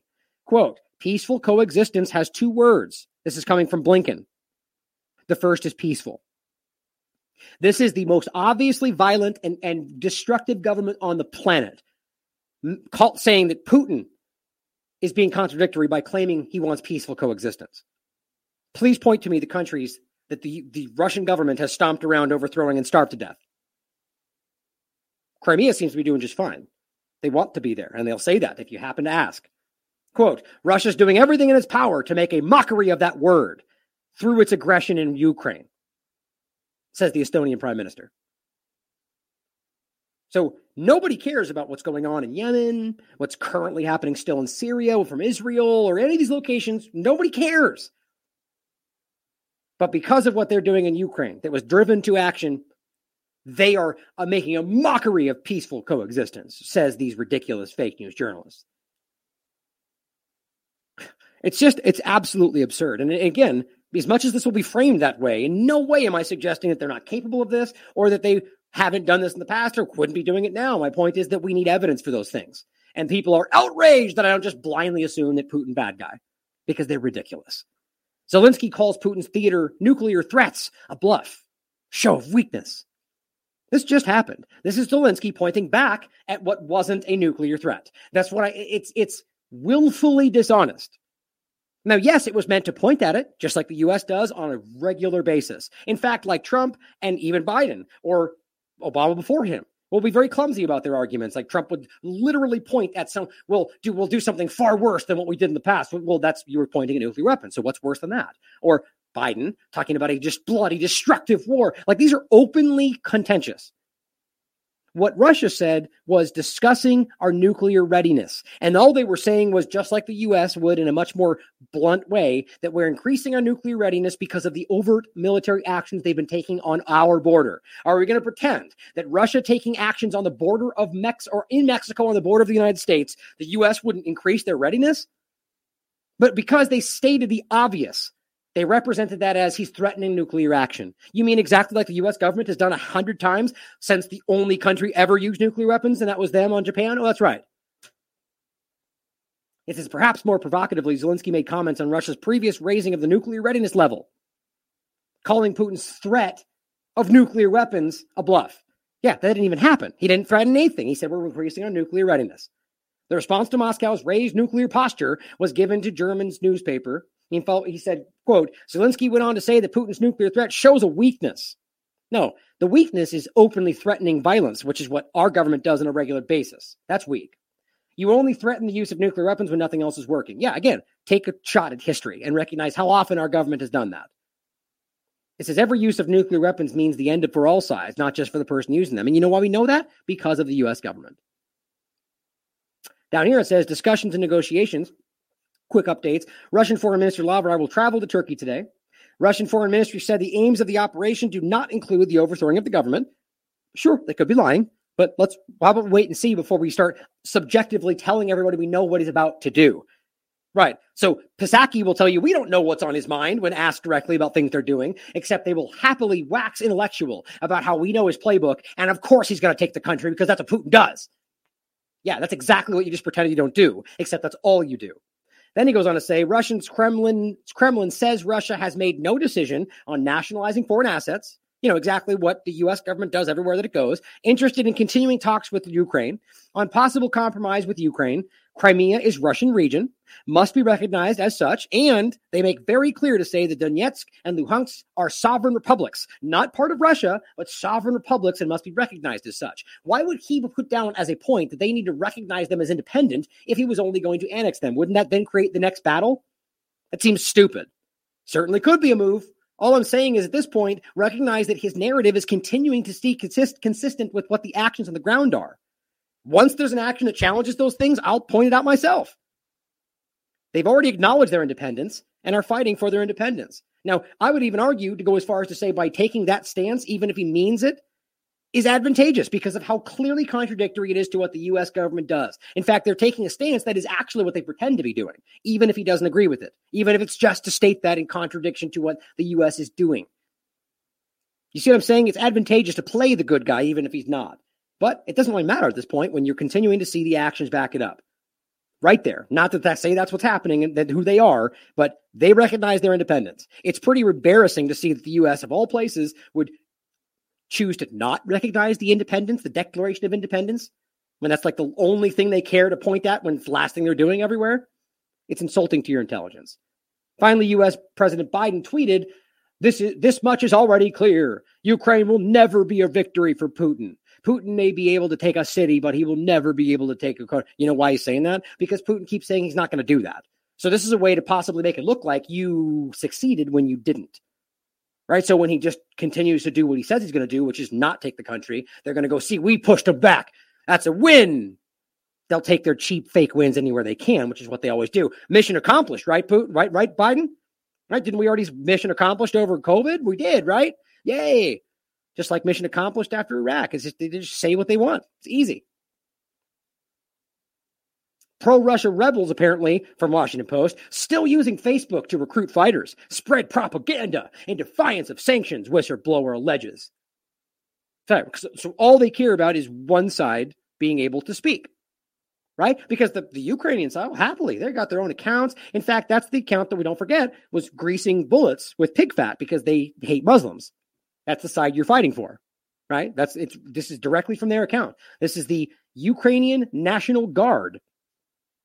Twitter even removed it, but left it there. Make sure you see it. Azov fighters of the National Guard, right? Established by the Interior of the Ministry in 2014, part of the National Guard, part of the police forces, has a political party. I mean, this is not some little volunteer group they keep trying to make it out to be. This is the immersed military and government of Ukraine that your government and the CIA have allowed and funded and armed and pushed into reality. So they could blame it on you. The idea of the white supremacist threat in the U.S. they're trying to create, that's the illusion. This is the thing they're going to use to fight it and blame it on you. That's my opinion. Again, please read Whitney's article. Lays it out in clear color. So apparently it's totally okay for them to leave this up even. And you can even read what they say about it themselves. They're the ones talking about this. They posted this and they said, this is so they don't go to heaven. Oh, well, of course, we won't let you translate it now because it's geez, people are pathetic because that's what that says right there. But here, you can look up this yourself. This is from Al Jazeera, making it very clear. They are openly discriminatory, openly racist, openly hateful. These are terrorists. These are the people that have been ethnically cleansing the same people they're fighting. This is what we're talking. Mentioning Chechnya, That's because that's what they're talking about, right? That's exactly what they just tried to make an argument for? Where was that? That we know how he does it like he did in Chechnya and Syria? Okay. Well, don't we care about the very same people? Apparently not. As long as it's on one side, we don't care about it. But so we'll censor the other side just because they're speaking, not because they're violating any kind of rules, but just because they're present and we don't like Russians right now. But we'll happily let these disgusting people continue to be there. Here is VP Harris embracing calls for war crime probes of Russia with no sense of irony. These people are ridiculous. I mean, absolutely ridiculous. In no way am I suggesting that Russia's not capable or have not committed war crimes, or possibly not even in this, but I haven't seen them proven. But what I will point out is it's absurd for anybody on this side of the U.S. government, not the American people, but the U.S. government pretending to represent the American people, to stand up and point at anyone anywhere in the world and say, even utter the word war crime, because everyone anywhere knows that's absurd. U.S. officials threatens the International Criminal Court when they begin an investigation of the U.S. war crimes. We threaten the people trying to investigate those things. Here's Bolton doing the same thing. Go back even further. Barrister's appalled by John Bolton's frightening threats to the ICC. Right. They threaten their families on open social media. Nobody cares because we're good guys, right? Here's the United Nations. U.S. threats against the ICC must stop. They didn't. Don't worry. They kept going. Going back to Obama. Barack Obama is a war criminal, says the Harvard Political Review. Here's Florida Law Review. Double tap warfare. Should President Obama be investigated for war crimes? Here's Vox. From torture to drone strikes. The disturbing legal legacy of that Obama's leaving for Trump. Here's Trump. Trump's Blackwater pardons erased the line between slaughter and justified wartime violence. 2021, how U.S. evades responsibility for war crimes in Afghanistan, says Global Times. Here's Foreign Policy, written by the CIA. America loves excusing its war criminals. Yeah, we have no sense of ourselves in this country. It's pathetic. And they will continue to, and actually what I'm speaking of is the illusion of the party paradigm. The extremists on both sides of that, probably the 30, maybe 40% of the population that blindly think they're the majority. Those people are ridiculous. And they will blindly ignore stuff like this while happily pretending like we have to point out what Russia does because that's all that matters. How about we deal with our own crimes? How about we sweep up our own home before we start dealing with something else, right? Here's CNN stupidly arguing how the Ukraine war has exposed Western bias. Yeah, nice try, CNN. Nice try. Don't try to get ahead of the clumsy arguments you've been putting forward. This is ridiculous. Read it for yourself, or I wouldn't even argue doing it. It's a waste of your time. They're just trying to frame themselves as pointing out the bias that they're absolutely a part of. Unbelievable. Now, to transition over to the last part of this, WHO Health Emergencies Director Dr. Mike Ryan says the conditions we see in Ukraine are the worst possible ingredients for the amplification of the spread of infectious disease. Oh, I wonder if this will be used to push into the next agenda. I wonder. An outbreak is one of the 4 horsemen of the apocalypse, he added. Yeah, because that's not alarming. How strange these people are. And of course, as he points out, and what they're mentioning is here, they confirmed the different locations. So far, we verified 18 attacks on health facilities. Oh, have they now? They verified them, right? Does that mean the Ukrainian intelligence told you that they saw them? Yes. There's no verification here. As he points out, no mention of the research facilities, like the biolabs that might be part of that, right? But the point, nonetheless, is that we're not talking about verification of anything. You want to send it to me? I will talk about it tomorrow. People love to say that I'm denying. There isn't. Prove me wrong. Show me the information. Now let's finish on the COVID-19 angle here to realize how this in its entirety is very clearly, whether real or not, being used to hide the absolute disintegration of their COVID narrative. This, guys, unreal. Cases, starting with cases. This is the UK report, the newest UK report, between week 6 and week 9. So don't forget, this is a month report, but this is the newest week of that month. It updates a week at a time, but it's a month report. It just doesn't, it continues to go in the direction that we told you that it would. So the same things we want to point out. Recognize how obviously slanted this is in one direction, and recognize, for whatever ridiculous reason, that the under 18 accounts for a gigantic part of the entirety of the unvaxxed total. Even though they're at the least risk and the deaths are non-existent. As I told you before, I'm convinced this is gaming the numbers.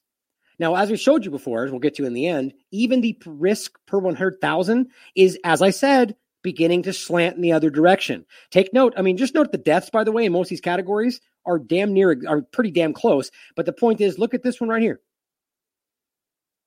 Starting to go the other direction. Even using 3 dose compared to 2 or none, when it should be 2, as they're hiding that, it's way on the other side. So just taking 18 to 29, very quickly to point out. So right now, 18 to 29-year-olds in the UK. Right now, you are at far more than 3 times the risk of getting sick. That's per 100,000. Your risk of getting COVID-19 is more than 3 times. Then your risk of going to the hospital is higher. You want to explain that to me, fake news out there? Explain to me how that makes sense. Right now, you're 18 to 29 and you got 3 shots in your body. You have a higher chance of going to the hospital and 3 times the risk of getting sick. It's 5.1 per 100,000 compared to 4.7. Your risk of dying is exactly the same.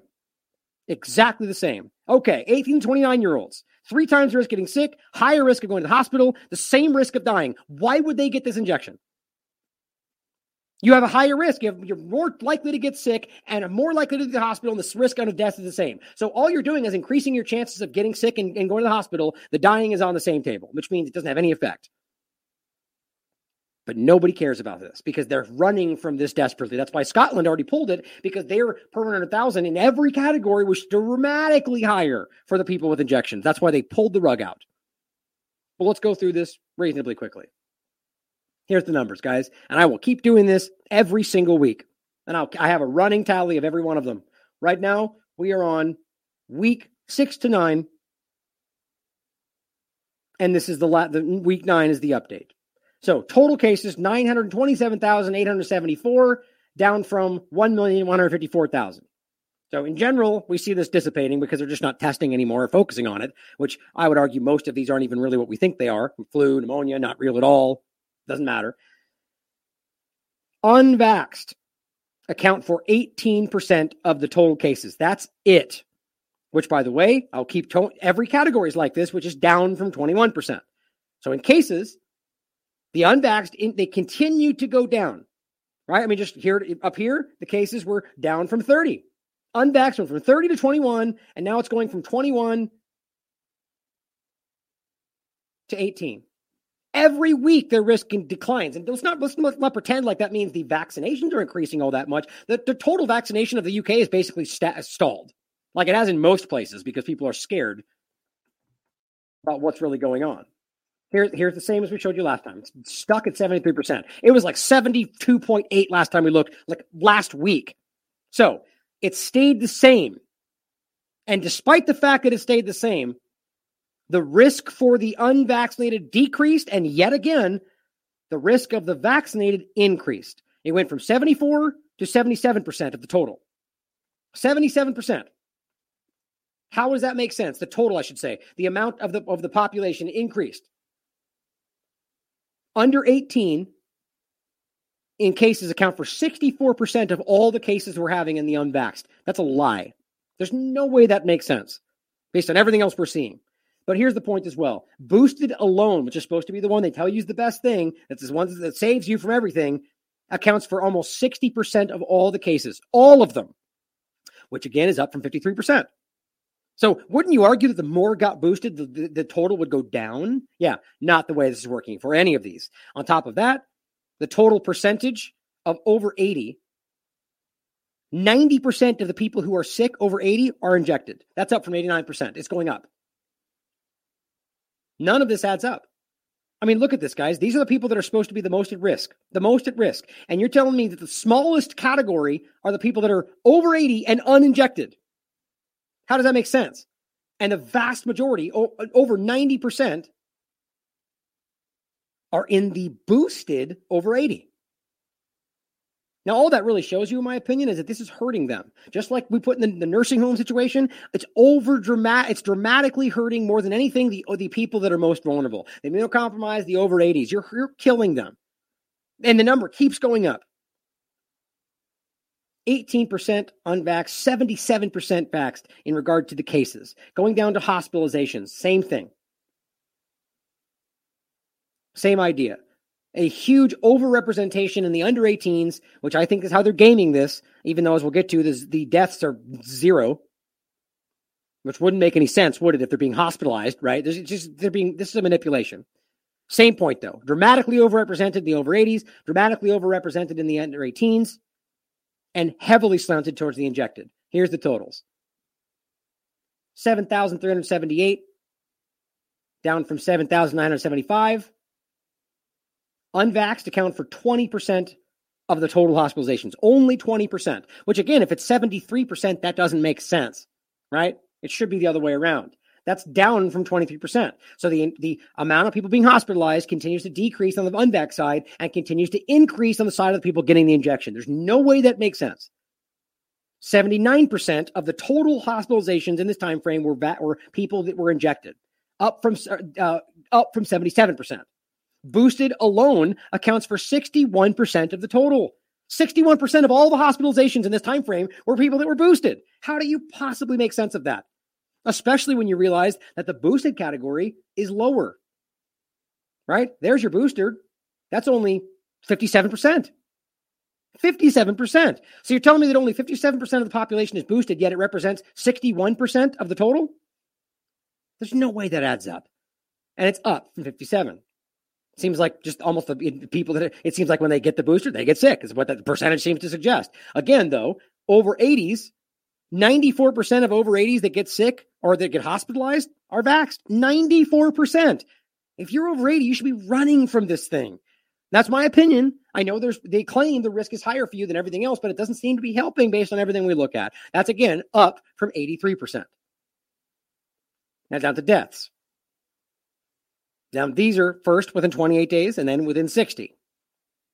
2,943 deaths in 28 days of a positive test. 90%, which is the same as it was last week in this category, 90% of all the deaths in this last time frame were injected. That is staggering. That's the title I used last time. 90%.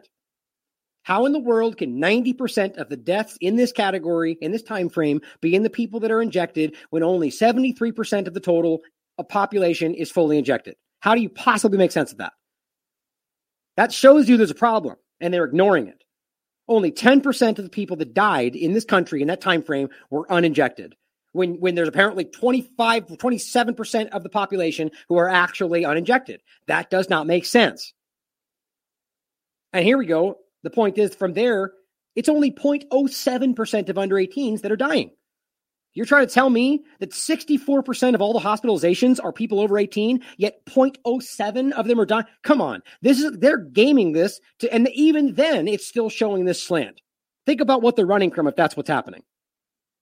Boosted account for 71% of all the deaths in 28 days. 71%. There's no way that they would say that before. If they told you before, regardless of what the percentages of who the population got it were, they told you that 71% of the people that got it would die, maybe by coincidence, maybe for something else, you would not do it. And that's up from 68%. Same thing, 93% of the people over 80 who are dying are vaccinated. Finally, with the last one, 60 days. Gets even worse. Now it's only 8%. Only 8% after 60 days of people dying are uninjected. 8%. 92% of all the people dying in this time frame within 60 days of positive test were injected. 92%. That is unreal. And that's, again, up from 91. So the only category, the only one out of all of this that did not increase, and actually it did, but by a small enough amount that it didn't change the percentage, was this one. It changed by like point something percent, but it wasn't. I always round these up based on the, like we do with any of them. And it was just close enough not to round. The point is, they're all increasing. The total numbers of unvaxxed being problematic are going down. The total numbers of vaxxed are going up. And my point, again, is not because the percentage of people injected is increasing. It is bottomed out right now. And I'll show that again next week. Boosted alone, again, accounts for 71%, also up from 68% of the total deaths. Doesn't matter if it's 28 days or 60 days. 2 months later, you got 71% of people boosted dying. Or rather, of 71% of the deaths in that time frame were people who were boosted. That's different, and I want to make sure that's clear. 95%. 95% of all the deaths over 80 were injected. These people are being killed, whether they realize it or not. And this is just horrifying to me. It's never been more clear. It's never been more clear. And all they're doing is aggressively bleeding about something else. And I think that's part of the reason why some of these supposed journalists are so, like, more than I've seen in a long time, like, clownishly going over the top. Just ridiculously subjective points about anything Russian and going along with not serving Russian people. And it's because they know they're wrong in some way. And they're so desperately trying to point at anything. Go, let's keep going this way. Keep going foreign policy. Like, look how good a journalist I am. Looking over at Ukraine. Because they know that they're caught in some degree. Some of them do. In any case, guys, this is what's happening. And they will do anything in their power to keep this from your view. Now, to finish off, as Ken points out, they're trying to get you to forget this stuff. They want to reframe this as best they can because they're caught. As he says, it's not an actual quote, but he's just kind of paraphrasing what the article discusses. Forget about all those pesky inconsistencies. Just remember how much you panicked. This is a New York Times article. We will forget much of the pandemic. That's a good thing. Right. I'm sure they want that. And look, and as he points out, the picture is literally cleaning your head, literally washing your brain. Don't miss that. And the link is right down here, by the way. Or wait, it was in here somewhere. Hold on. There it is. Just do that. So I wanted to include this tweet too, because that's good. I like this tweet here. And here's the actual article if you want to suffer through it, reading it.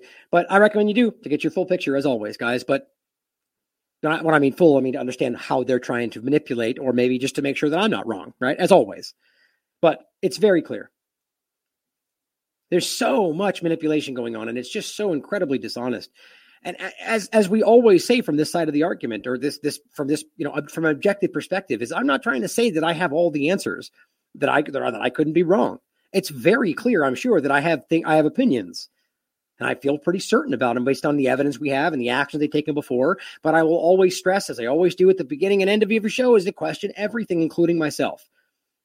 That's not you won't get that from the other side because they don't want you thinking for yourself. In fact, they will go above and beyond to tell you, don't do your due diligence. That's what conspiracy theorists do, which it's literally war is peace. They're telling you what used to be a classic understanding of what intelligent people do, or what a smart concept is. Thinking for yourself, doing your research, is now the opposite. Ignorance is strength, guys, and that's what they want you to think.